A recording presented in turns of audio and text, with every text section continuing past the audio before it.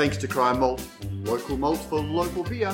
This is Australian Brews News. My name is Matt Kirkegaard, founder of Australian Brews News, and as ever, I'm joined by my good friend, colleague, and all-round good beer guy, Pete Mitchell. Pete, welcome back. G'day, mate. G'day, listeners. Right, big chat today. We've just finished speaking to Jamie Cook. Sorry, didn't you notice what I did then? You complained last week because I leave a gap, so I thought I'll change the timing this time. Well, you did. And reply promptly. Well, I just thought it was worth mentioning. It was. It left me a little bit stunned, but I decided to push on, and I didn't feel it was worth remarking on.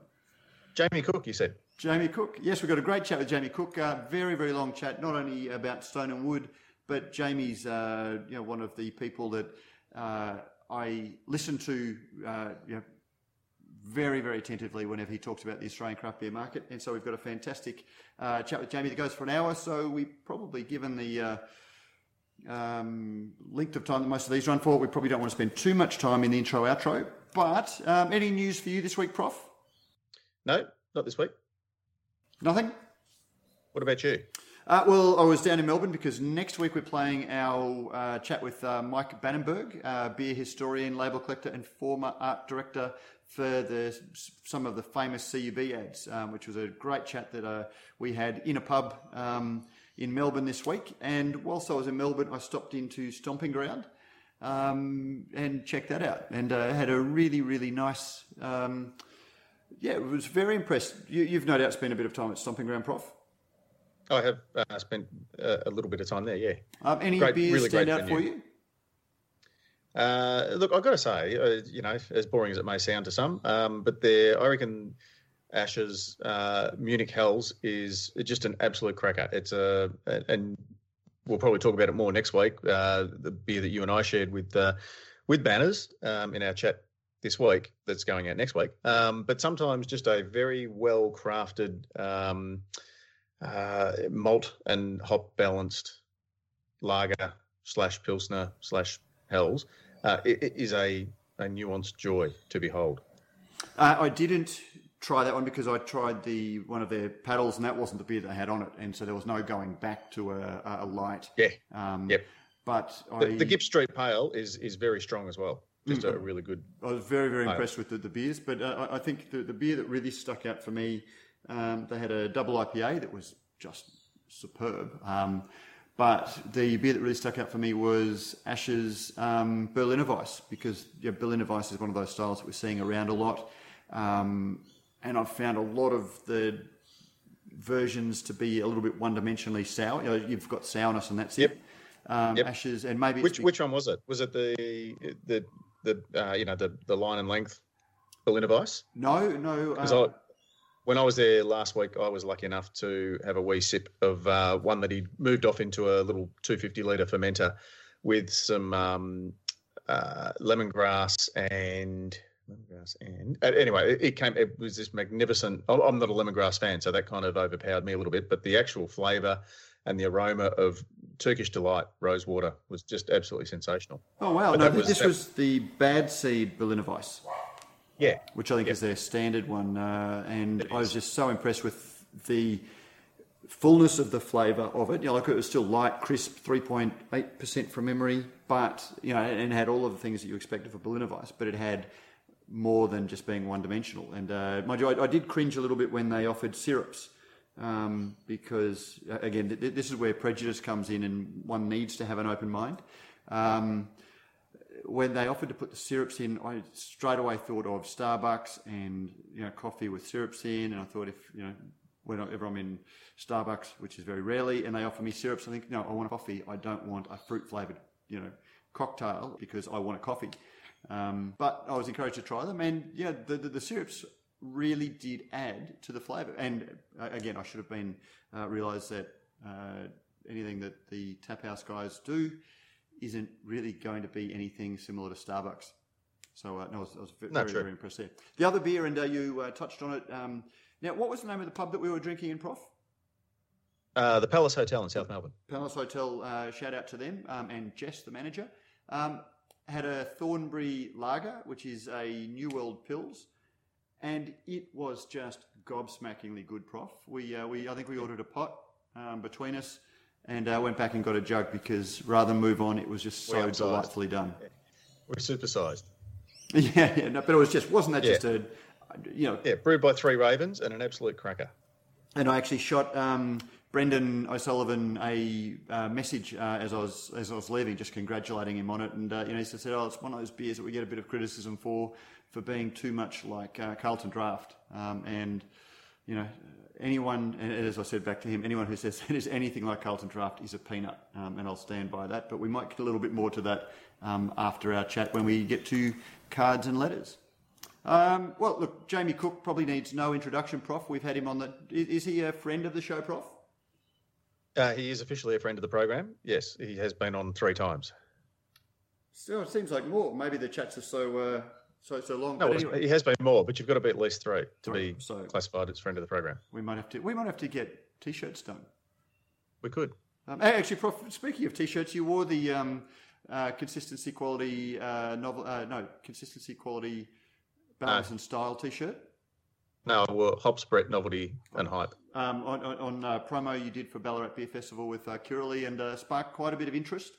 And a few sales too, I have to say. So, there we go. Yeah. So, listeners, if you want a little bit of Radio Brews News merch, jump online and you'll see it down the right-hand side of the page and click through it. But that aside, let's maybe have a chat. Jamie needs no introduction, really, one of the 3 founders of Stone & Wood, and we have a fantastic chat about all things Stone & Wood and also the Australian beer market. Jamie Cook, welcome back to Radio Brews News. We don't need to ask who you are. I think you've been on the show often enough that people pretty much know that you're one of the founders of Stone & Wood. It's been a huge year for you guys. Yeah, been a big year, guys. And thanks for having me, Matt and Pete. And Pete, you're looking trim. Very trim. Thanks, mate. Guys, Stone & Wood Brewing Co. This year we've had a massive year. I think if you look back over the year, there's been some pretty big gongs we've managed to pick up this year, and I think it's a real sort of credit to the team. Things like the Hottest 100 win, AIBA Champion Large Brewery, silver medal at the World Beer Cup again. Earlier awards, we got Best Craft Beer and Best Tap Beer. Our recent B Corp accreditation and a couple of other sustainability awards we've picked up have been things that we've really, I think have really sort of said that, it's been a massive year for us, but, we continue to enjoy what we're doing. Jamie, I've had a few people ask me, just based on the awards that you were talking about, why don't Stone & Wood enter beers, or why don't they win awards? Obviously, for a few years, I think 3 years there, Brad was obviously the head judge at the AIBA. So, for those who don't know, that brewers' beers are then not eligible to be entered. But there seems to be a bit of conjecture around that, because they don't actually have a style, so they won't win medals, or they don't need to win medals. Can you just clear that up for us? Sure. Yeah. When we first kicked off, it wasn't something that we went chasing awards, and we had an approach from day one, which was around we don't really brew beers to sort of existing style standards. But as time's gone on, and I guess as the industry's evolved, and we've seen sort of evolution of sort of styles, and the AIBA have changed their standards in terms of the criteria around certain awards, etc., and style categories. Some of our beers have sort of sat in those styles a bit better than what they ever did when we first started brewing them. As the brewing team, I guess when we first started, the 3 of us, we weren't sort of looking for any sort of endorsement, I guess, from the industry. I think we'd had enough runs on the board to be self-confident in what we've done, what we were up to. But as the teams got bigger, and the brewing team now it's quite a big team of young brewers, we decided it's time to sort of enter some of those things to let the team see the sort of the benefits in their work and where they're benchmarked against other brewing teams around the country. So in recent years we've entered things like the AIBA, and obviously the World Beer Cup is something I think we've put our beers in the World Beer Cup the last few times, and managed to win it silver a couple of times in that. Hopefully that goes to answer your question, Pete. Yeah, no, perfectly. Yeah. Jamie, how do you go about getting your beers to the States? We've spoken to a lot of brewers over the years, and guys like Brendan Varis, always worries about how his beer travels. being sent over there, particularly with the hop character of a beer like Pacific Ale. Do you book a special business class seat for a slab of Pacific Ale to make sure it gets there and not tired and emotional? No, I wish.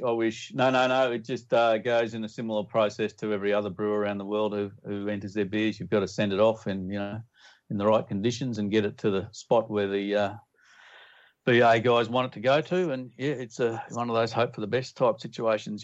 It's that's the way it is. But so awards. I think as I said, it's been a big year for us in that regard. But I guess Stone and Wood, we've grown and grown, and a lot of people sort of say, as you grow, your beer can necessarily grow with it in terms of quality. In fact, I think a lot of people out in the marketplace, they sort of see an inverse relationship between size and quality. And I think as we've grown, I think we've sort of countered that argument a bit, and I think our beers are better than they've ever been now. So which is a real testament to investing in quality and a team and developing the brewers in the team. And I think that's hopefully we can continue to grow and continue to strive for that quality that we're looking for. I guess the biggest question, given that we're heading to the middle of December, is: are you going to run out of beer this Christmas? Yep. Well, this stage it's actually looking okay. We've finished our big upgrade of our second cellar early this year, and we've been working pretty hard to build stock and make sure we're in a good position for the middle. We're right in the middle of it right at the moment this week, and next week are probably going to be the 2 weeks. We'll see how we go. We'll probably supply the orders that people are looking for, but how long it stays on a shelf for in the next few weeks, we'll see. But we're happy with where we're sitting at the moment, which is great. How much did you expand this year to? Because there's been a constant capacity expansion. How much did you expand this year to sort of get to the point that you're not short-sheeting everybody at Christmas for their orders? Well. I think our capacity expansion, putting the second cellar on, was a big expansion for us. It lifted our sort of annual capacity to around about 12 million litres per annum. But obviously that's phased over 12 months. So trying to deal with a spike of summer is obviously always a challenge. But so it was quite a big expansion, putting those 40,000 litre tanks in. Earlier in the year, certainly gave us a bit more capacity, and it was hopefully to get us through this summer, which it looks like it has at this stage. And then we'll be probably looking at putting more tanks in the new year. Halfway through next year, we hope to have that completed, ready for summer 2017. Jamie, tell us about you mentioned the B Corp accreditation. For those who don't know, and there might be 2 or 3 people out there who don't read Australian Brews News and missed the announcement. Tell us about that. Yeah, well, I mean, that goes back to the very heart of what Stone and Wood Brewing Co. is all about, I guess.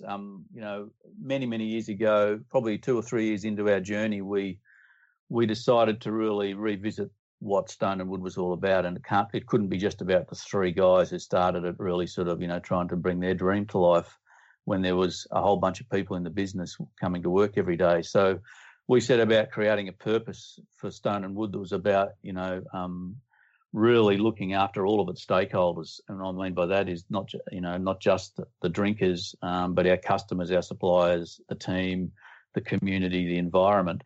And really that's what people come to work every day at Stone and Wood Brewing Co. to do, is to actually add value to all of those stakeholders.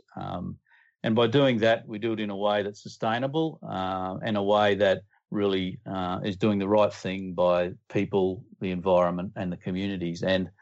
And that's sort of a bit of, I guess, a belief that we have in the business, is that, at the end of the day, a lot of the trust that's broken down over the years by crony capitalism, if you like, and big corporates behaving badly, and these days probably politicians behaving more badly than ever, is that trust is a big thing that's missing in the world, and really it's up to businesses to actually change that by actually behaving better. And B Corp, that's what B Corp's about. It's about business being for good, for the greater good, and it's an accreditation, a bit like Fair Trade Coffee. in a way that if you run a business in a sustainable way, you're looking for a third-party accreditation on that. B Corp is an accreditation platform set up globally, and there's about 2,000, only 2,000 companies around the world that are accredited as B Corp businesses. So we're very happy that we managed to make the grade and actually be one of those 2,000. It's interesting that you use that term crony capitalism, because a lot of people see, particularly in the beer world, business relationships between, say, suppliers and retailers or things as automatically being stamped with a negative brush because of some of those negative, relationships that you do see.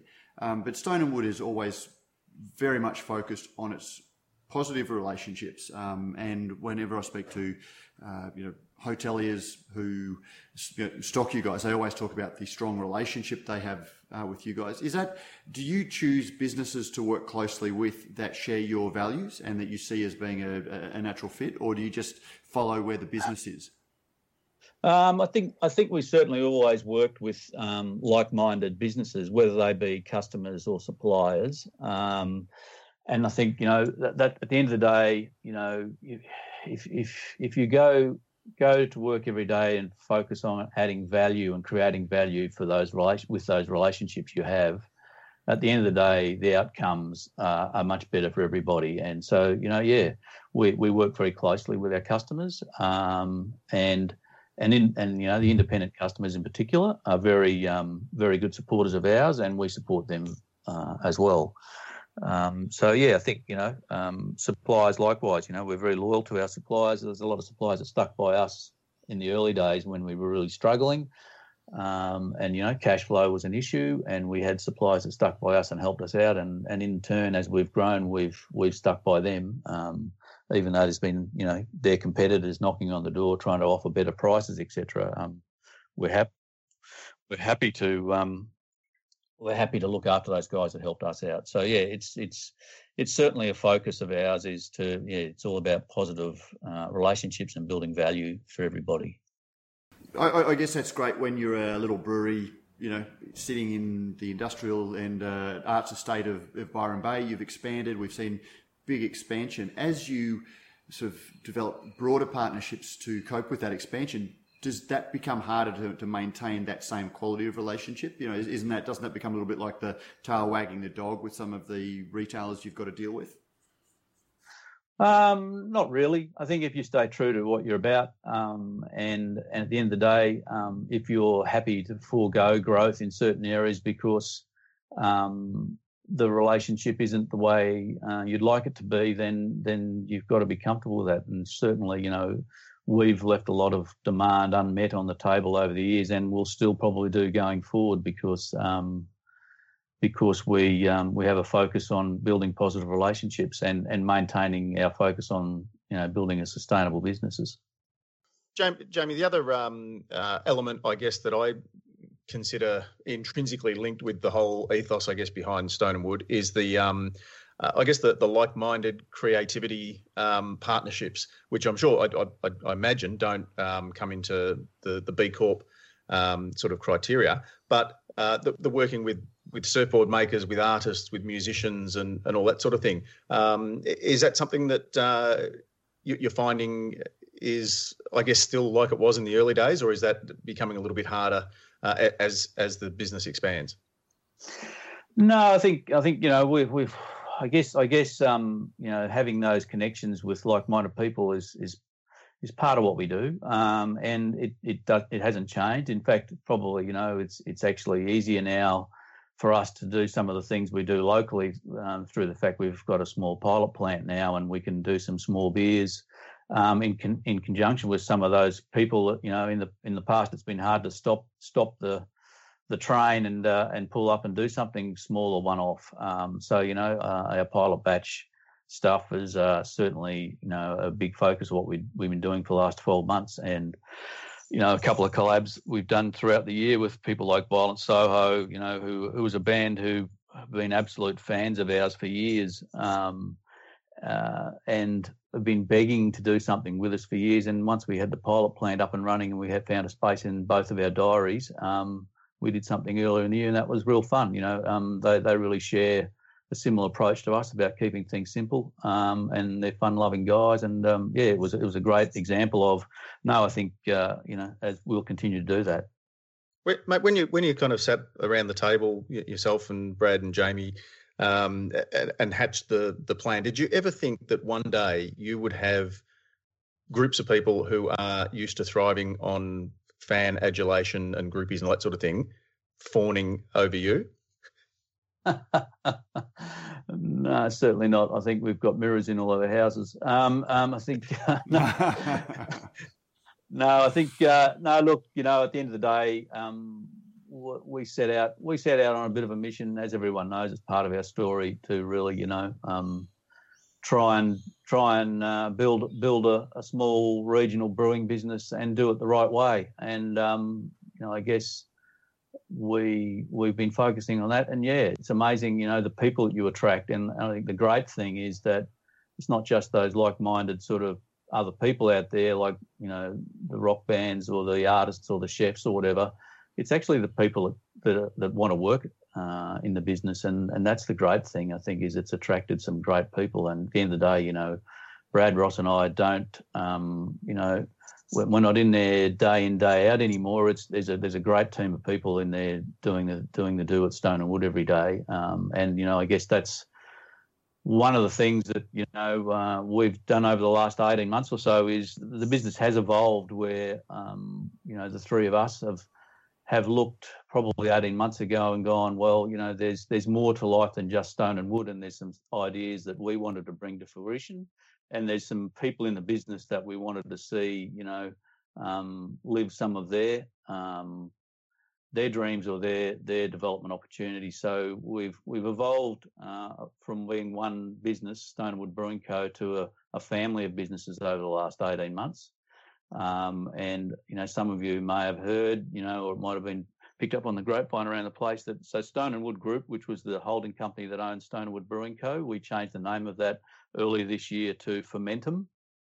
And that holding company, Fermentum, basically now has a family business sitting under it. So things like Fixation, Granite Belt Cider, and Square Keg, and that's I guess that's for us really seeing the business blossom in different directions without messing with the golden child in a way that Stone and Wood is. And I think probably one of the things that for me makes Stone and Wood quite unique, and that's also something that has a personal connection for me, is the way that you foster the well-being of the inverted commas the family, and the fact that the person that is sort of looking after that for you was my very first manager way back in the days of the Keg Restaurant and Bar. So that's quite unique. Is that something that you think? Tell us a little bit about how the program sort of works or how it came about. Well, I guess the well-being piece comes down to, at the end of the day, we Brad, Ross, and I left the corporate life to start a business and basically build a lifestyle for ourselves. Being able to create something that generated and added value to us. And helped us live the life we wanted to live. And, for the first few years, that really was a very dim little light at the end of a very long tunnel. But in recent years, it's certainly doing that job for us. So as we've grown, it's all about adding value to all of your stakeholders. And obviously the team is one of those stakeholders. And so, we want to make sure that people are brewing a good life for themselves. That's sort of one of the little tags we used internally. But So that's all about work and life blend. There's a big talk. There's a big word, in HR land, I guess these days, around work-life balance and all that sort of stuff that people strive for. And we sort of said, well, it's actually, at the end of the day, work-life balance isn't something that people can really achieve. It's actually a work-life blend. And if you're doing what you really love doing, and you're enjoying it, and you're getting pleasure and it's feeding your passion out of what you do every day, then work and life aren't really separate. They're actually one and the same. And if you're doing the things you love, you actually end up living a good life. So we put a lot of work into that. And yes, we've had Dale work with us for the last few years, and really it's about people coming to work to see how they can improve and better their existence, I guess, out of coming to work every day. It's sort of a philosophy around people need to enjoy their time doing what they love, and we're trying to provide people with the same opportunity that we've had out of Stone and Wood.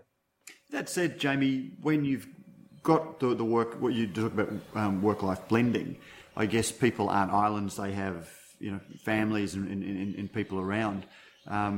Whilst their job may be their passion, the passion of the individual, I guess you still need to plan around or make sure that they have the sort of ability to enjoy the life that they share with their family.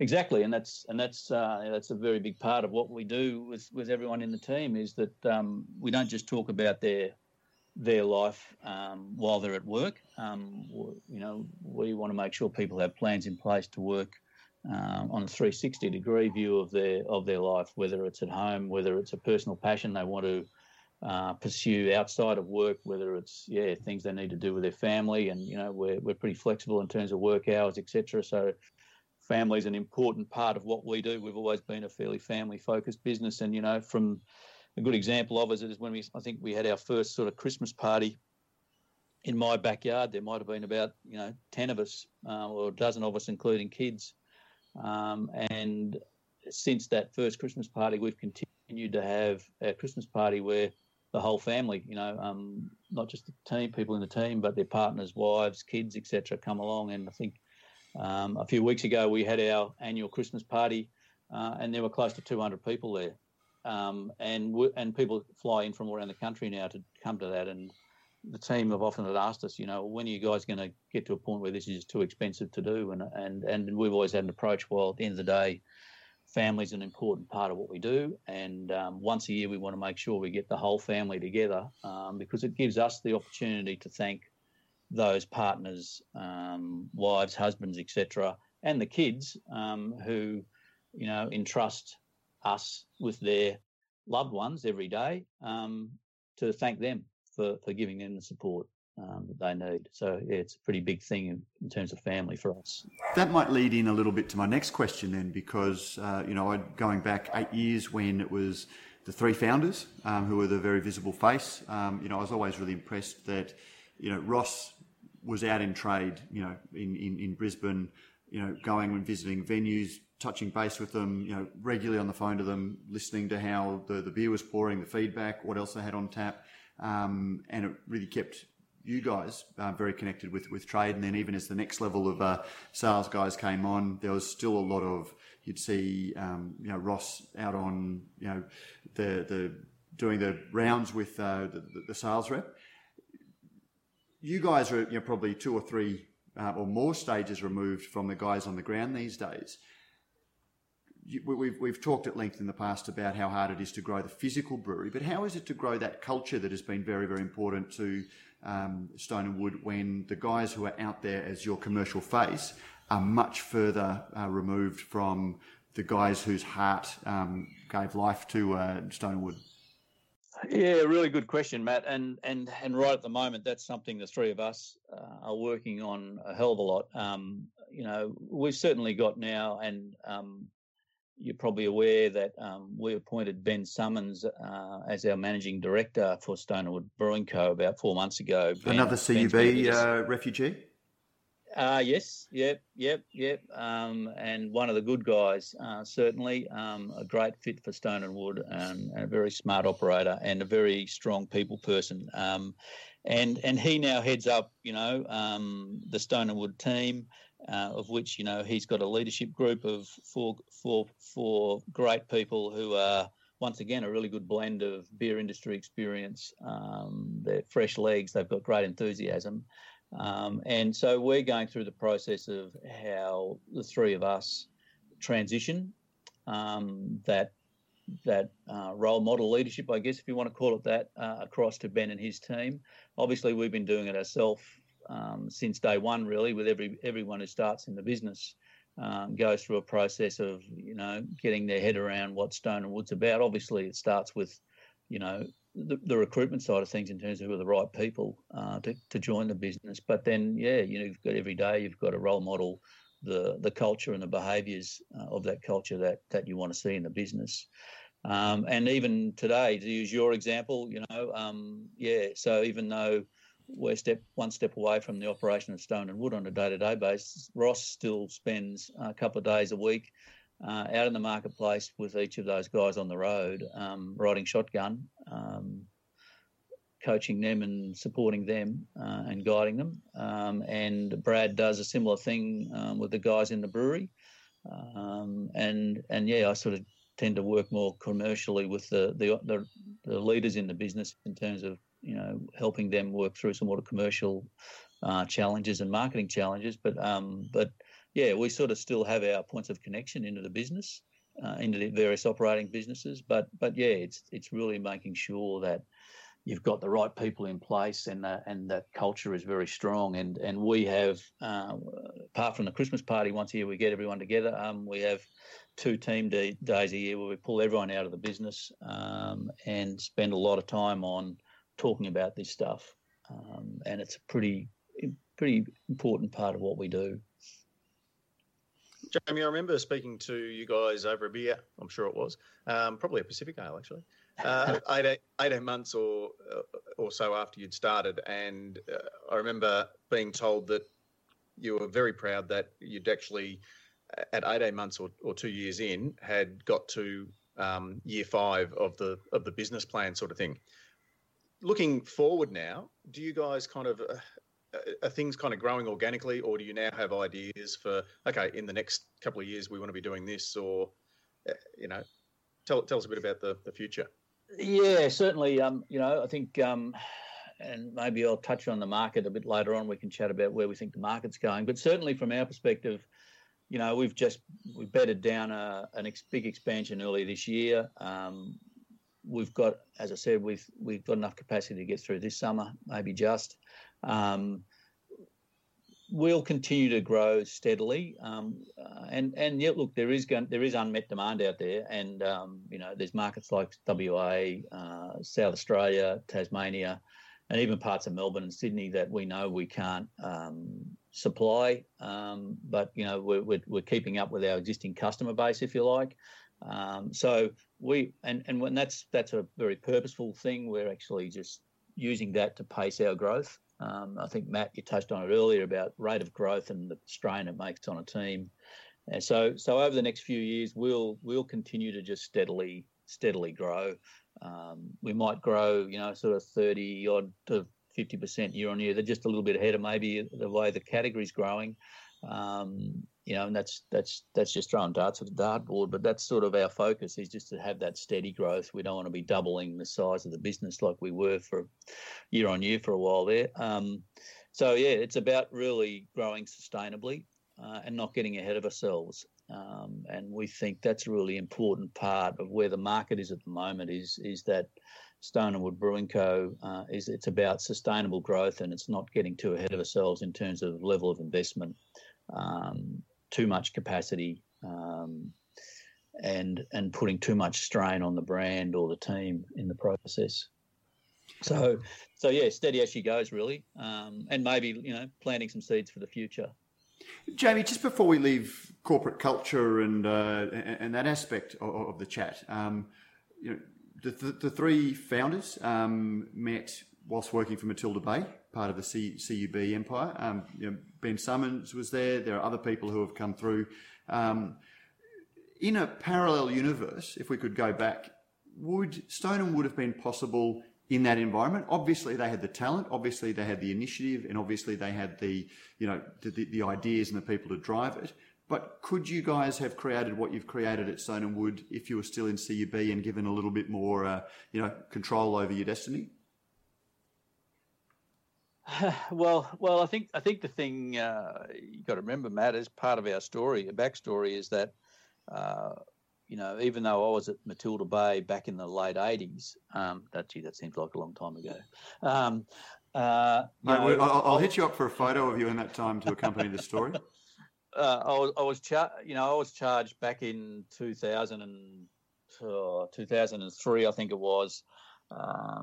With the responsibility of relaunching Matilda Bay within CUB, and that was after me sort of banging the drum a bit internally about the fact that this, I think it was called specialty beer back then, was growing. I think Squires was in a bit of growth, and Creatures had been around for a while, and I think I was saying, look, guys, there's a market out there. You need to get into it. And they were like, well, we don't know how to. So I said, well, okay, let me put a plan together. So we created a plan, and Ross and Brad were part of that plan and part of the team. And yeah, we did just that. We relaunched Matilda Bay within the empire, if you like, of CUB, and we did it on our own terms. In terms of we needed space, we needed some distance from the larger beast, if you like, and an ability to create and develop things. And we got from nowhere really in specialty beer as was then to, I think within 18 months we'd overtaken Squires and Creatures. So it's certainly possible, but the thing to remember is, and we knew from the moment we started on that exercise, once we started to become successful, the empire would close in on us, because people would sort of see that success and want to have their fingerprints all over it. So, and that's pretty much what happened. So we knew, we'd make it successful, but over time, the big guys in corporate land can't help themselves, and started to pick at it and morph it and change it. And we sat back, the three of us at that point in time, and said, well, we've just done this for CUB, we really should be doing it for ourselves. And I think that was a different time and a different place with a different person, with different people at the top of the pile, if you like, at CUB at the time, who were happy to give that space and freedom. I don't see those people being in that business at the moment. But I think it's very hard, and it's very hard for big businesses to try and play that game, and I think that's a bit of an echo in terms of where the market is. The big guys are just in the wrong place at the moment for where the drinkers are heading, and they don't have, or they can't create what a lot more drinkers these days are looking for. How do you feel about your former employer's homage to your baby? What could charitably be called a homage? Well, someone said to me once that originality has 1,000 echoes. So I think I think the tagline of that particular range of beasts says it all, really. Follow the herd. So the unique has become the mundane. Well, that's probably as good a time as any to. Earlier this year, you had a disappointing court result with the passing off the federal court case with Thunder Road. Is there anything that you can talk about at this stage, or is there still legal things on foot? Yeah, certainly. We got that ruling handed down. We weren't that happy with it. Either were our legal team, so we pondered it for a while, and at the end of the day decided it was something we should appeal. Obviously, that process is now in place, and I think it's set for February next year. The appeal hearing, where there'll be a bench of learned judges reassessing the case. So can't really go into too much more about that until that sort of goes through. But I guess the other thing in parallel to that is we've had a trademark application in process since August 2010 on the whole thing, and that's still in play and probably still won't be heard until the back end of next year.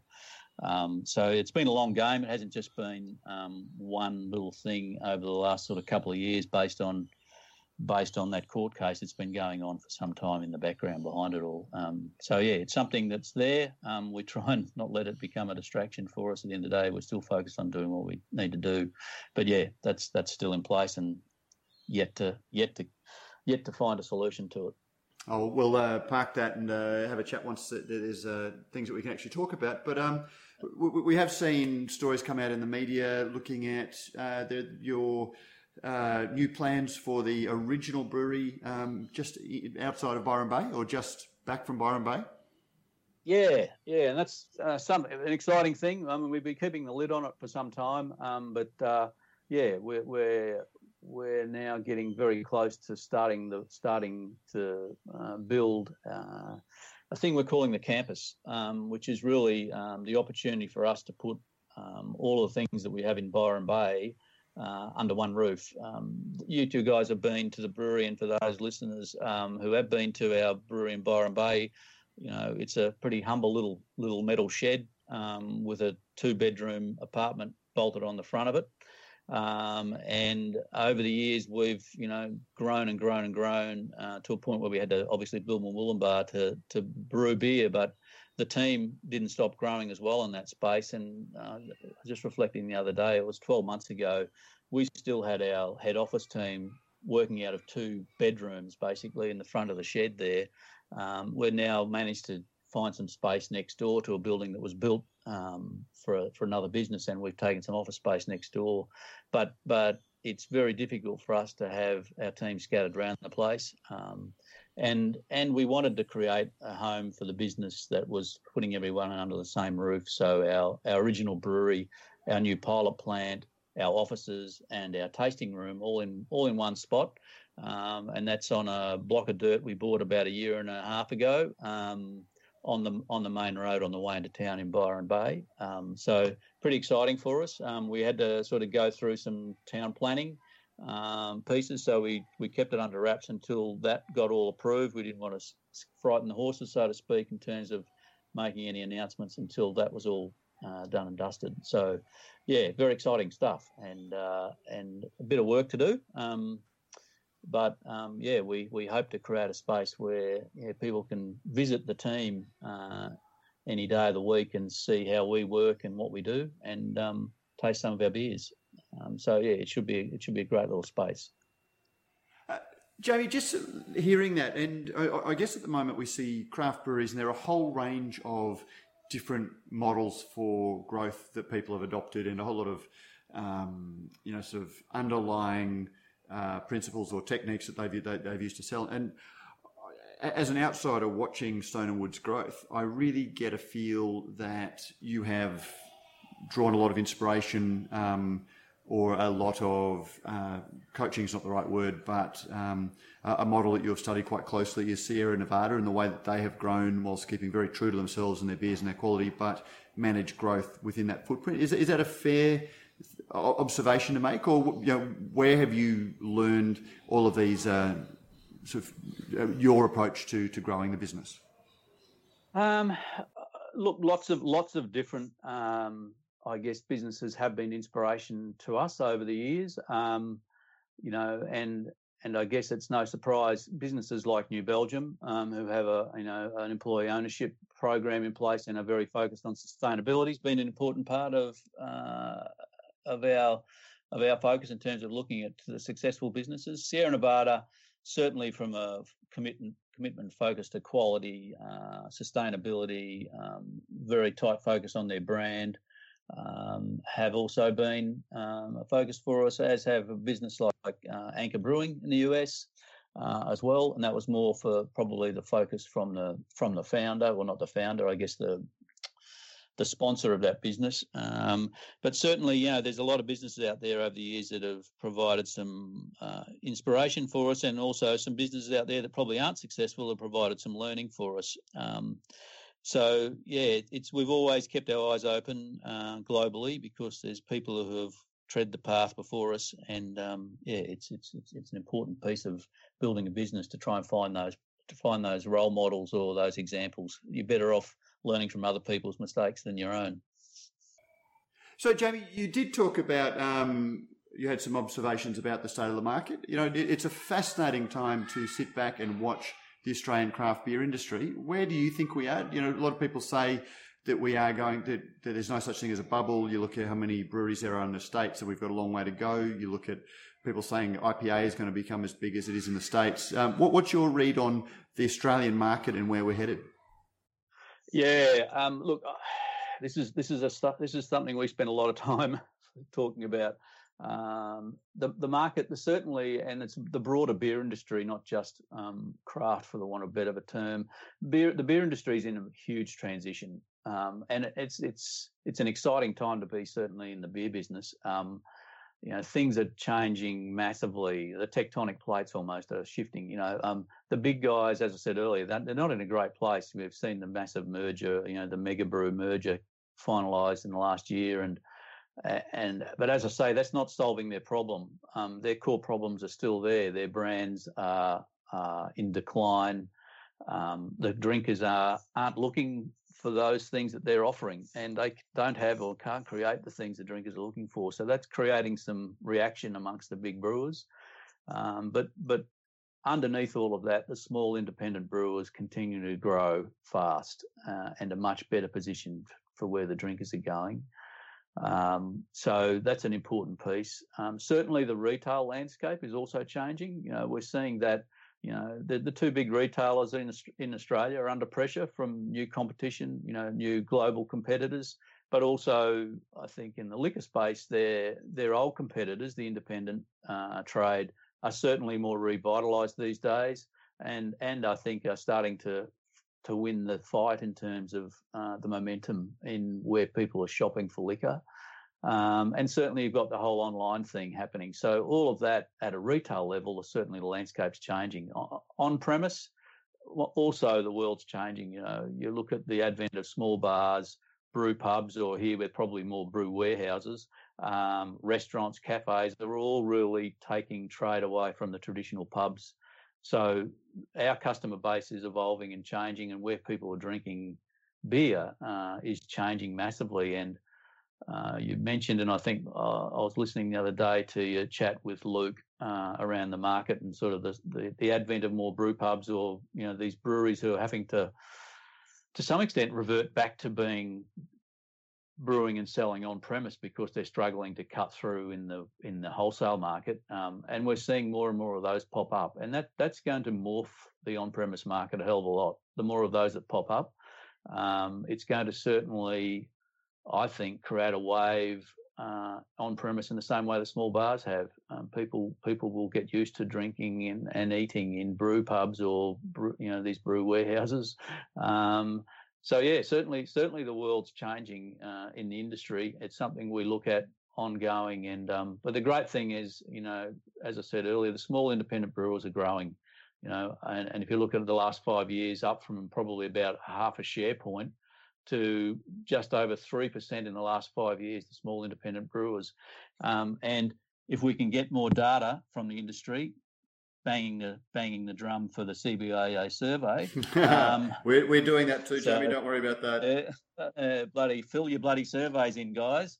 The better data we have, the more we can know about that. But certainly, there's some very good growth, and yeah, I think small independent brewers are sort of the way to go. I think that's, you know, I think the word craft is just about dead, and I think the conscious consumers are out there looking for the small independent brewers, and that's certainly what's driving that growth over the last 5 years. So certainly it's, you know, there's four things though that I think are probably some real challenges. One's clutter, one's price compression, quality, and then the other one is big dollars. If you look at the market, I think clutter, breweries per capita, I think we're actually, if you do the numbers, we're about the same as the US at the moment in terms of the number of breweries per capita. But the difference is that in the US, there's a massive higher percentage of brew pubs in the US. So that all those 5,000 odd breweries over there aren't out there competing in the wholesale market. Whereas here in Australia, out of our, 400 odd, most of those, if not all of them, either are or have aspirations to compete in the wholesale market, and that's really putting a real squeeze on taps and shelves. And I think that's one of the big challenges in the market is the clutter in on-premise and off-premise is going to be a real issue for some of the small guys starting out. If you can't get a space on a shelf or a tap, and even if you do and you can't sell it through, then that is a massive brick wall to the growth of a business. And it's not about tap contracts. It's not about all those other excuses that people give for not being able to get beer on tap. It's just actually, if you don't have a good beer or a relevant brand or differentiated offer, you're not going to be able to squeeze yourself into that clutter that's in the marketplace. I'm going to be printing that on the shirt, Jamie. But you put yourself in customers' shoes, and Matt, you've been on the road yourself recently. If you run a bar and you've got a bar full of great beers on tap, and a rep walks in trying to sell you their beer, you have to ask yourself the question: is this beer they're trying to sell me a better offer than what I've currently got on tap? Is it a better quality beer? Is the branding and the story and the margin all better than what I've got? Will it pull through or not is a big unknown question for these guys. So why risk spending money on buying beer that, may not be up to what I've already got on tap? So if that rep's beer doesn't stack up to all of that, it won't get on tap. It's as simple as that. And that's nothing to do with control from big brewers or contracts or anything. That's just down to market forces at work and common sense from the retail or bar operators. And then as quality invariably improves for the survivors, you end up with half a dozen beers that are of equally good value. And then, as you said, it comes to brand awareness and price, because why buy a $320 golden ale or pale ale when you can get the same thing at $250? Yeah, but I guess that leads me to my next piece around price compression. And price is always there, and I think Prop. I think last week you actually almost got there with your algorithm around price and how well, the way I look at that is it's actually there is a formula, and it's price times brand equity equals value. And at the end of the day, that's the value equation that drinkers or bar operators or retailers look at. And price is one component, but brand equity is the other multiplier of that in price to give you value. And brand equity is all about the goodwill of your brand. It's made up of quality, but not just quality. It's the strength of connection. It's the loyalty. It's all of those things that go into that nefarious thing called a brand. And that's what allows producers to charge a premium over commodities. Branded goods charge a premium over commodity because of the goodwill they have. So to battle against price compression, you've got to have very strong brand equity, and that's the big lever. Not just quality, because quality, if everybody's delivering the same quality, you almost end up with a commoditization again, because there's no way of pulling that, looking at that relative quality and price. It has to be brand equity, not just price and quality. But yeah, we're seeing price compression, and it started. I think we've seen in the last 12 months the average price of retail beer starting to head south. And that's being driven by brewers who are looking to grow at the expense of creating value. If they've got weak equity and they want to grow, then they've got no option but to either grow their equity or discount their price. And if you're not patient enough or capable enough to grow equity, then price is your only lever to growth. And we're seeing that. In the marketplace. And of course, you've also got that whole price compression being driven by certain retailers who are just hell-bent on a race to the bottom, the cheapest price in town. And they're either driving their own cheap private label brands, or, they're forcing weak suppliers to give into them and give them a price that they can drive prices down as well in the market. So price compression is a pretty important piece of, and it's a real challenge in the market. I know you guys spoke about this last week, and we've recently just bought some IRI scan data. So to put a bit of a perspective on things, one of the big jump outs for us was that out of the data was that 65% of craft beer, and this is IRI classification of craft, but 65% of that craft beer is bought in full cases. I find that as a fascinating statistic. When you look at the Facebook discussion boards, one of the standard questions I've seen lately, or does anyone buy a carton of beer? Because they buy singles or six packs. So just what is the IRA, just so we've got some understanding of it, what is the IRA scan data, and what's their definition of craft, and who do they monitor? Yeah, so IRI is, I think, the latest name for what used to be Nielsen data. I think it went under Aztec for a while. It's basically an organisation that compiles scan data, so retail scan data, so that every time someone buys something through a cash register, that sale is scanned, and this data is a compilation of that data. It's very heavily skewed to the major retailers, but there are a number of independent retailers in the sample base, if you like, and then they use that data to try and extrapolate out the market size and what's going on in the market. So they capture things like brand, beer style, price point, pack type, pack configuration, whether it's singles, six packs, cartons, etc. So that data is actual sales to drinkers, not brewery sales data. And in terms of what they classify as craft, I guess it's probably the two big brewers who are forcing them to classify it this way, but it does include the brands of the big brewers. So they are in there. According to their data, they're saying craft beer, in inverted commas, is about 6.3% of the market, but growing at about 30% year on year. But yeah, that 65% of full case sales, and that's the thing. Yeah, you do hear people say, "Oh, I've never bought a carton. I'm buying six packs," but that's the very small end of the market. It's the guys in Prof's telephone booth, or elevator, as I call them, that they probably do buy their beer in six packs because they want to try something different every time they go to the store.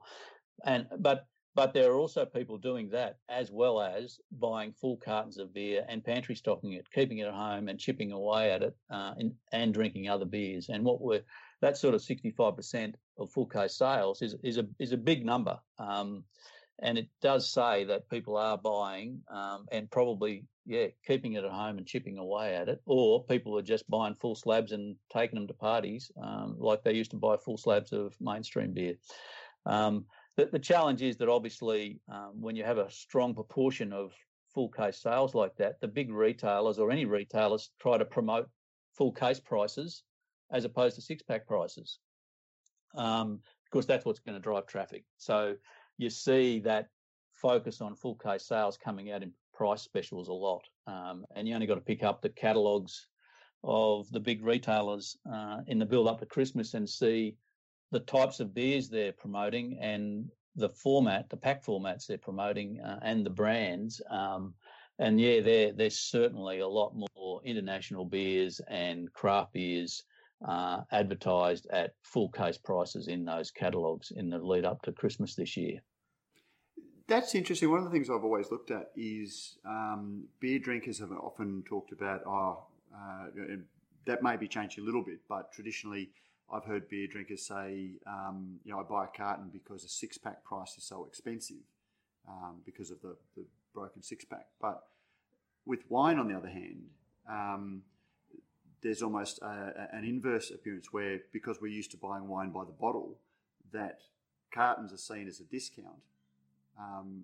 Whereas with beers are seen as the carton is seen as the standard price, and the six-pack, the broken carton, is seen as the gouging price, if you know what I mean. Yep. I think the same thing applies with wine these days. You buy a single bottle, they advertise a single bottle price at one price, and then the full case price usually isn't, 12 or 6 times, depending on the size of the carton, that individual price. It's usually cheaper. Well, they'll give you a 10% off, for example, if you buy the six. Yeah. Yeah, I think the important thing is that craft or premium beer used to be an indulgence and something you would buy, and I'm talking about the greater market here, not our elevator friends. That it's something that you would indulge in and buy a 6-pack of every now and then, or if you were going to a barbecue where you wanted to impress people a bit more, or you wanted to take a strange or new beer off to some mate's house to watch the footy or something, and everyone's done the same thing, and it's a sort of beer sharing occasion, those sorts of things. But what we're seeing is people going, well, actually, a full carton of beer at anywhere between $55 and $70 is also an affordable luxury, and they're happy to buy a full slab of it, whether they use it all in once or they chip away at it at home over a couple of weeks.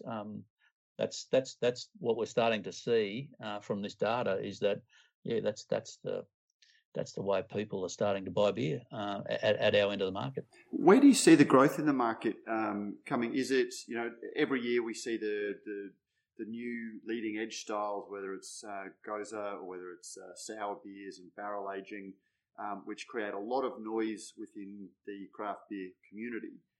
Do you see the real growth that drives business development in Australia is coming from that pointy end, or is it more at the carton sales of, pale ales, golden ales, summer ales, that style of beer? Yeah, look, the two aren't mutually exclusive. I think certainly the pointier end of the market, those beers that are exciting, interesting, and out there, are certainly help create the noise, the interest, and the sort of halo, if you like, over beer, which is great because it's certainly getting people excited and interested. But you're also seeing the greater growth of volume in that sort of more slightly differentiated but approachable part of the market. And at the end of the day, that's like it or lump it, people drink beer for refreshment. Yes, there are those that drink for as much flavour or as much weirdness as they can, and that's fine and that's great. People need to appreciate that as well. But by and large in Australia, people drink beer for refreshment, and that's why that approachable end of the market grows faster than anything else in terms of volume. May not be on percentage terms, but certainly in terms of volume. Prof, did you have anything there before we moved on? No, good. I just had one more thing, just going back to the start of that discussion about the market. You talked about how the big guys are just really struggling with trying to find their place in the market. And I look at CUB and Lion as being fairly different in their approaches. CUB, to my read, has pretty much spent the last couple of years throwing spaghetti at the wall. Seeing what sticks of its own is what they run with. They don't seem to want to cultivate and grow brands. Lion seems to be willing to invest a little bit more time in growing brands in a strong regional place, and Kosciuszko has been a growth for them. We've seen them buy Umundi recently and reinvigorate that. They bought a brewery in your own backyard, and they seem to want to closely associate a brand with a geography, let it grow strong there, and then take it out to the broader market. Are you concerned about that approach for small brewers if they've got very, very strong, or do you agree that that's their approach? And do you have concerns for strong local brands if that's their strategy? I'm not. I guess it's hard to read in terms of what. I mean, I think you probably hit the nail on the head in terms of what Lion strategy is. CUB strategy, well, I think it's work in progress from my perspective, but I'm probably better off speaking to them about that. I think the key thing is that the market certainly is evolving, and one of the other things we got out of this IRI data is that if you look at the brewers' share of that craft, that 6.5% of the market, the two big guys are actually struggling to hold share or losing share within craft beer. The growth of the smaller independents is outstripping their growth, and if the trend continues in the next 6 months, you will see as a compilation small independent brewers actually being bigger than one of the two big brewers. So what that, and that's the first time ever in the history of the Australian beer market. Well, not probably in more recent, say, the last 30 years of Australian beer, that one of the two big brewers haven't been number one or number two in a category in terms of, the massive small guys are actually starting to be a bigger scale than them when as a collective, and I think that's that must be a worrying sign for the big guys. There certainly Lion's approach to regionality is an attempt to try and sort of tap back into that, and I guess ABI's approach in the US, you'd say, are trying to do a similar thing. Whether they can pull it off is up, is yet to be seen. But it comes back to that famous little catch cry, I guess they've used a number of times, is it's a bit of a corporate comb over at the end of the day. You can try and be regional, but if at the end of the day your sole purpose as a business in Australia is to return profits back to your overseas shareholder, then that's going in a different direction to trying to be a small local brewery that supports its local market. It's a different beer, but it seems to have worked reasonably well for Great Northern up here. They brew it in Brisbane or south of Brisbane, which is closer to Melbourne than Cairns, but it still seems to have captured in Queensland, particularly the regional areas, this tagline, the beer from up here. Yeah, that's a parochial brand, and I guess they've lost that with the barbed wire, because Forex Bitter, I can't remember the last time I saw Forex Bitter, but yeah, I guess obviously that's at a different scale to what we operate, though, and I think that's more of a brand driven, thin, label deep brand offer. Right. Well, mate, we've come up over an hour. Prof, is there anything that you wanted to close out with? No, all good. I'll just have to get together with Jamie, and we'll have to kind of work out whether it's the elevator gang or the telephone booth gang, because I just figure they're more stationary. Like an elevator can kind of rise above its original position, and I'm not convinced that those in the telephone booth can. But we'll agree to disagree. Mitchum at brewsnews.com.au, folks. I think they're stuck between the second and third floor. Yeah, that's it. And I suppose then, if they have actually gone up, they can also drop further. Yeah. I expect to receive 3 or 4 emails from all of them. Yep. Oh, well, I'm forwarding the ones that I get.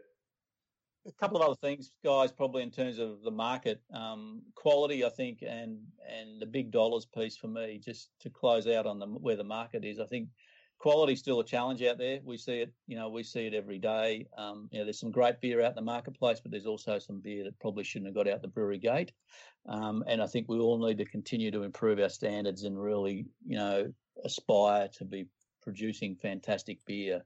That's one of the key drivers of growth at this end of the market. It's a really important piece of the puzzle. I think, ourselves, we tipped a lot of beer down the drain in the first 18 months of brewing at Murbar, a massive amount of beer. And, we sort of took the approach. We weren't worried about the cost. That was an investment in our future. And to echo Dick Cantwell's words at the CBIA's speech he gave on quality this year, is that, every brewery needs to be budgeting on destroying beer each year. I think that's an important piece of growing the market and evolving the market. The last piece for me is the investment and valuations. And I've been pretty vocal over the years about, saying that the industry needed to attract capital for other small brewers to grow. But I think in the last 18 months, we've actually seen that swing around, and there's a huge amount of money coming into startups and existing businesses at the moment. And a lot of that investment is unfortunately based on some pretty crazy and ridiculous valuations out there in the marketplace. We've seen a startup recently that hadn't even sold beer, yet they were raising money at a business valuation of $11 million. And you just go, wow, it's probably good luck that they've actually been able to raise that cash. Well, unfortunately, it wasn't even a startup. It was a business that's been around for 5 or 6 years and still hasn't sold any beer. Oh no, I'm not talking about that one. No, this is another one. No, Okay. no, that's no, and so, but the problem that is that what tends to happen. We're starting to see some businesses get money and it's allowing them to build breweries that are far bigger than what they probably need, and that just sinks a huge cost into their business, and it also sets up this very high expectation from those investors for returns, and years down the track when things aren't panning out like everyone thought, there's going to be some tears, and I think things are going to get ugly and desperate, and that's one of the biggest risks we see is overinvestment, overvaluation, driving over capacity, and then false expectations, and that's a real danger for this end of the industry. And probably something that worries us more than a lot of the rest of the things that we've spoken about.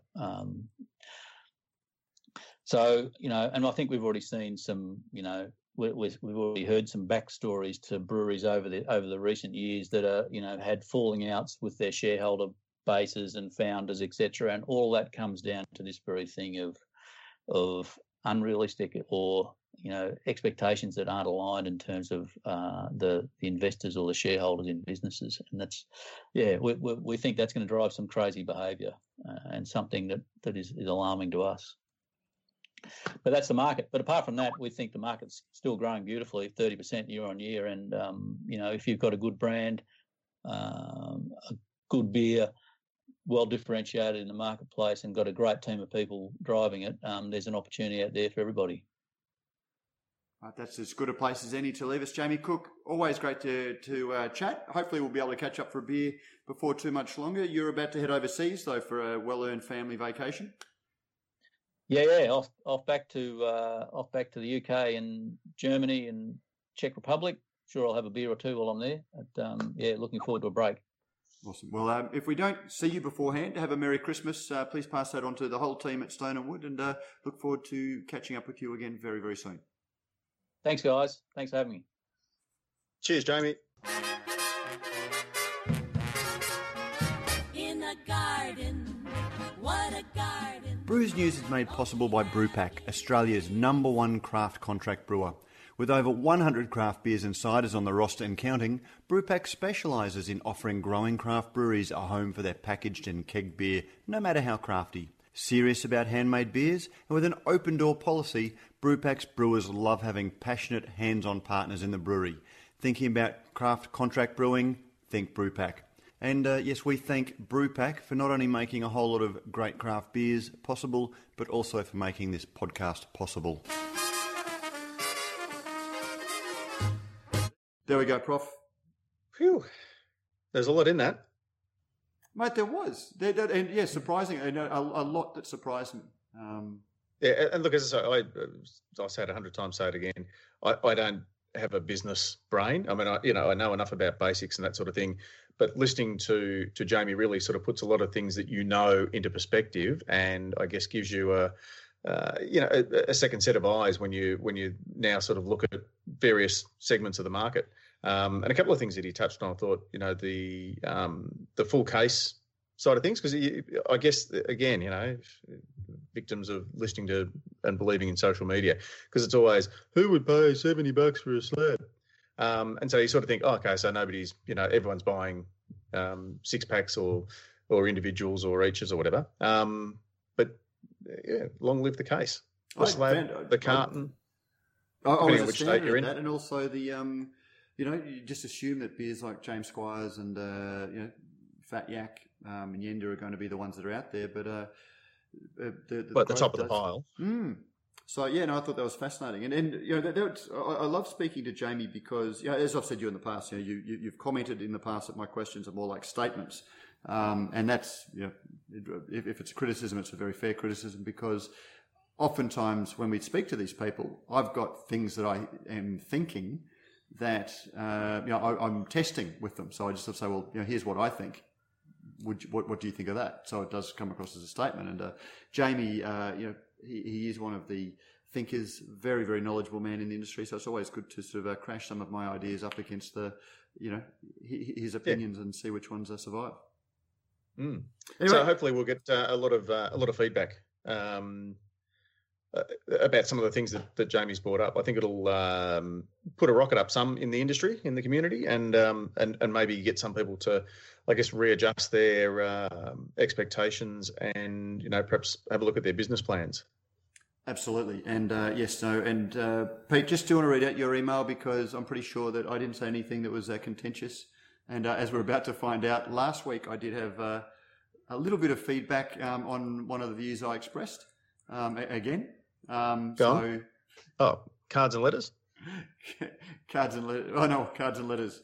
No, I was just asking for your email address. Everyone knows my email address. Okay. Just send it to me. I'll stand by what I say. I stand by what I say, but again, sometimes... I didn't say you didn't. No. That's not what I was saying. He's having to go at the flowers now. All right, come on. Okay. Cards and letters. You've been reading my mail. You've been reading my mail.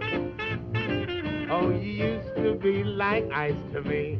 Now you're asking me to stay for tea. It's as plain as ABC. You've been reading my mail. Last week we spoke about Marcus Check, and he'd commented that he wasn't sure how you and I had come to our views, that people's beer journey sometimes is a little bit circular. And he just followed that up with, thank you for discussing my email in your most recent podcast. Some good points raised, particularly in relation to my age, 32, and childlessness. So it puts him in a very different category to you and I, Prof, who are old and with Mitt family. Older. Oh, yeah, go on. Oh, okay. Potato. Fortunately for Australian craft brewers, I do order several cartons of local independent craft beers for my office every month for knockoff drinks on Fridays. So maybe that's where the 65% carton purchase comes from. Oh, there you go. But Marcus, and hopefully you did find that chat with Luke. You know, Luke's almost the yin to our yang in terms of age, so we can sort of keep in tune with what the kids are all doing. And actually, Prof, that was the one thing I will add to my visit to Stomping Ground. While I was sitting there, I did send Luke a text saying that I don't want to ever see him complain about the mainstream media's perception or portrayal of craft beer drinkers in Melbourne, because I'll tell you what, I've never seen more Panama hats on sub 30-year-olds, ironic moustaches, and ironic T-shirts in one place in my life. So that's funny, because every time I've been to, actually, I reckon 90% of my visits would have been on a Friday afternoon. Corporates, just local businesses, all coming down for a get together, a quick lunch, and back to work. Okay. And then groups of pram pushing young mothers, and I haven't seen a hipster there. So there you go. It's just Well, maybe it was Sunday, or maybe everyone looks like a hipster to me. But I was in my chambray and my ironed acid wash jeans. So maybe you weren't wearing a vest again, were you? Moving on.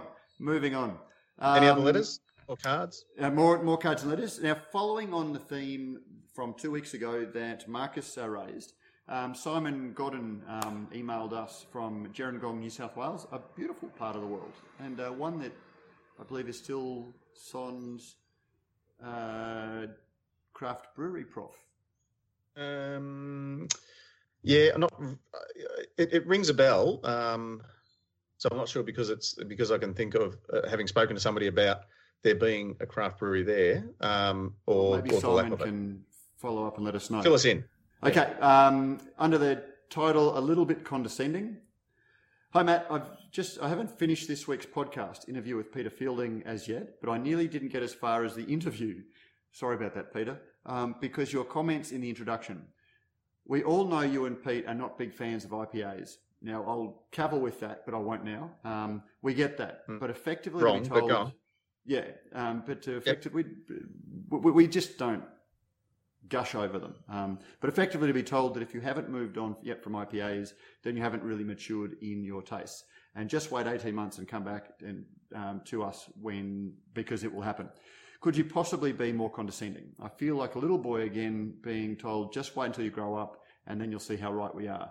Believe it or not, there are quite a lot of people in this big world of craft beer drinkers, inverted commas around craft, for whom the IPA is their go-to beer, and indeed it has been so far longer than 18 months. In my case, about 4 years. I'd guess about the same number of my mates. Now, I know that we're not in the majority, and that's fine by me, but to be told I'll grow out of this fascination for hops was just a little bit over the top even for you guys. By the way, still love the show. Keep up the good work.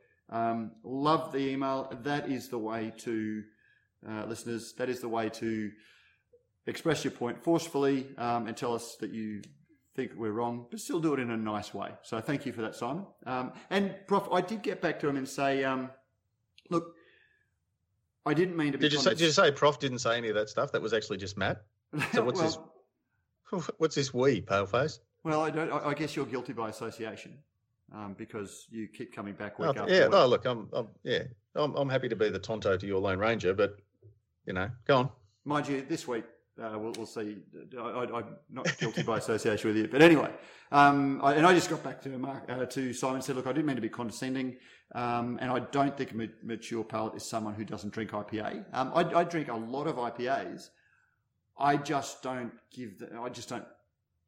rate them as high, hype them as much. But I've noticed particularly over the last 12 to 18 months, there have been some much better IPAs. They're fresher, they're local, and they have much more than just hops, which suits my palate. I know not everybody's. But anyway, I did say it's something that I've noticed. I've noticed, and others have remarked on. I suspect I haven't explained myself well on this occasion. That said, the get back to me in 18 months line was more targeted at the people who describe anything less than a ridiculously hopped IPA as a beginner's beer. And that was what led us into that discussion from memory, Prof. There was some people throwing off about gateway beers and how, they're basically... That's right, no, it was a discussion about a bar list and what they should have on. And somebody made the comment, you've got to have a golden ale for the beginners and the girls sort of things. And I took umbrage at that. And I'm quite willing to back that comment that anyone who wants to, sort of stand in the peanut gallery or the phone booth gang that you discussed and say that, it's less developed palates that drink a beautiful lager like the Thornbury Lager or a golden ale and it's the mature drinkers who drink IPAs, then I think you are a peanut, and I think you are wrong. And yes, get back to me in 18 months if you're one of those people, and then we'll see what you're drinking as well.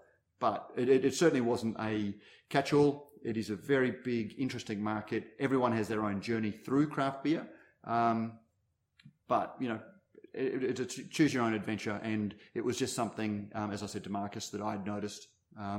And again, as Jamie Cook commented on today, I think there's a lot of market data to support that's the journey that a lot of people go on. Yeah. Any other cards and letters, or is that? That's good too. I appreciate the reply. I do enjoy the show and have learned a lot from it. And I'm sure if I was doing the show, I'd receive plenty of feedback telling me how little I know and to pull my head in. So it's good you can take a little criticism on the chin. So. And it's good that you can give that criticism in a constructive manner, Simon. So thank you very much for that. Prof, there was one other thing that I may have been able to put up in news, and that's where if we can shit can something or talk about where the market goes, received a media release this week. Jamie has talked about in this interview how big brewers just don't get it. And I didn't get a chance to write about this media release, but the Australian Beer Co. That those three poor little guys, stuck in a easy, Come on, Yenda. You're talking about the Yenda beers. Media release Thursday, December 1, 2016. As official beer of the Australian PGA Championship, Yenda will today launch an exclusive tournament beer, a craft lager named Yenda Eagle, to be enjoyed at this month's event. December 1 to 4. While lager has traditionally been the domain of mainstream brewers, craft brewers are starting to experiment in this area. With the unfiltered lager Yenda Hell already a popular style within the core range, Australian Beer Company's head brewer Andy Mitchell is hoping to put the latest guest edition Yenda Eagle will be a hit with golf fans looking for a refreshing and thirst-quenching lower alcohol beer that can be consumed throughout the day. Craft lagers tend to be few and far between, but there's no denying that lagers are refreshing and thirst-quenching. For the golf occasion, we are looking at a mid-strength, mainstream style of craft lager that would serve as a refreshing antidote to Australia's hot weather. Mm-hmm. Well, mate, I'm sorry. Well, they've covered everything there. What? Eagle. Well, so as in, okay. what's So an eagle is 3 under par, isn't it? yeah, no, it is. So it's kind of No, but it's not that. and it's for the golf. Hold on. How can you have a mainstream craft lager? We're looking at a mid-strength, mainstream style of craft lager. Yeah, mainstream style. So one that you would be familiar with. So don't be scared off by craft. Isn't that what they're saying? Well, but how, But how I can... haven't read, I'm listening to this as you're reading it. So Yeah, I know that. Okay, so what does craft mean in that sentence then? Does it mean small? no, Because it means all malts. does it mean independent? Like, well, you could argue that many people would consider that craft should be intrinsically aligned with the word independent, but there's debate on that topic. Is it about tradition? Oh, and I'm just running through the American definition that doesn't but I'm looking because you can't define what craft beer is. No. Small, independent, traditional of the American Brewers Association definition. So I'm just sort of going through, and then one of the other things is I'm not trying to defend it because I know that the marketing department is probably a million miles divorced from the brewing and sales section of the business. Absolutely, and I'm quite willing to say that even But though these I quotes kinda have see been what they're attributed to trying Andy to do. Mitchell, he didn't actually say them.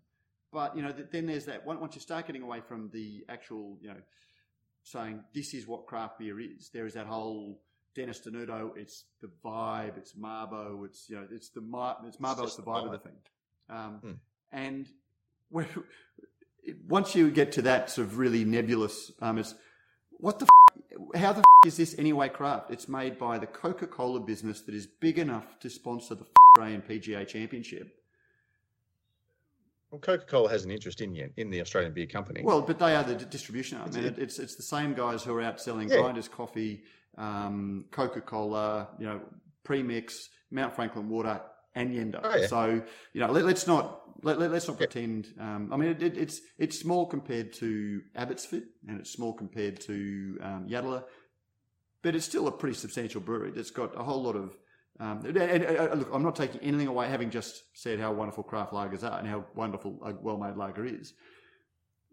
But when I think we can officially say after this media release, Prof, that we're in the post-craft beer world, because when you can have a craft beer that is described as a mainstream mid-strength lager that is sold by Coke as a sponsor of the Australian PGA, that craft officially has absolutely no meaning. Yeah, possibly. I think, maybe. I don't think it's gone that far. Oh, well, I think there you go. We don't have to agree on everything. I know that, but it just feels good to get that off my chest. It's been a long time since. Yeah, no, good. It feels a long time since I've shit canned anything. But this was one of those ones that just made me.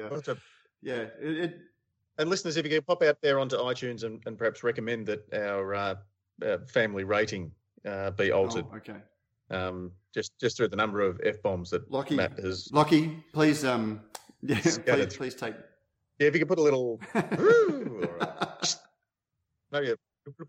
But to me, look, that sums up everything Jamie was saying. That the big guys just don't get it. They, this is Yenda being the fat man trying to squeeze into the small, designer suit that he bought on sale, and not only does he look ridiculous in it, but no one can put it on after him.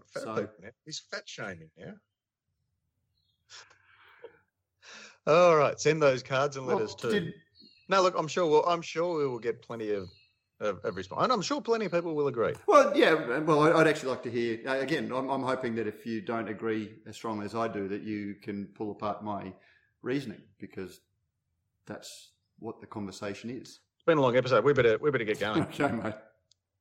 No, I'm not trying to wrap it up. Well, maybe you can give some thoughtful, considered. They'll be dropping off in their droves based on that next week. I'll try.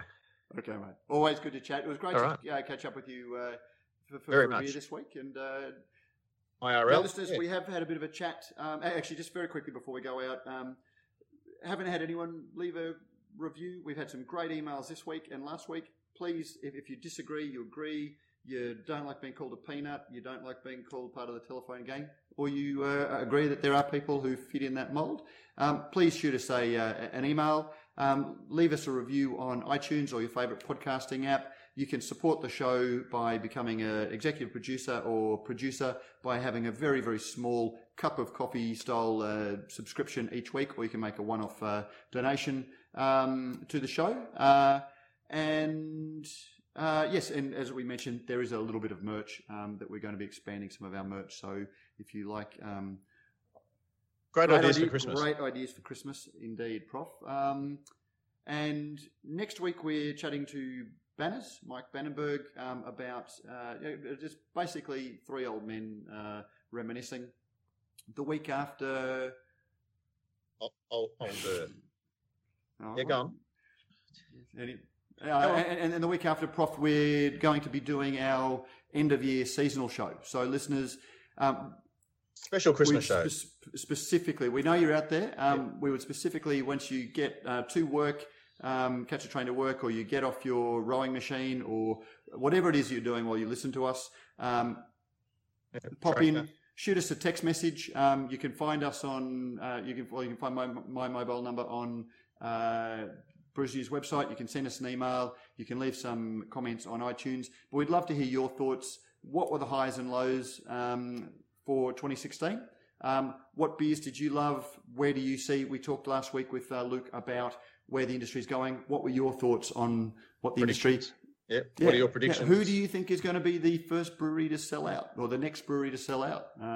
Whatever it is, we'd love to hear your reflections on 2016. Basically, write the script for our Christmas show for us, please. Well, mate, give us all the material. As I've shown, there's no trouble with us crapping on for an hour, but we would love to hear a lot more and make you guys much more part of the show. Or use that number and even leave a comment. Leave an old school comment that we can play for everyone to hear.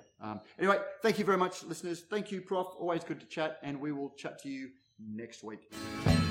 This little refrain should help me explain. As a matter of fact, I love beer. Yes, he likes beer.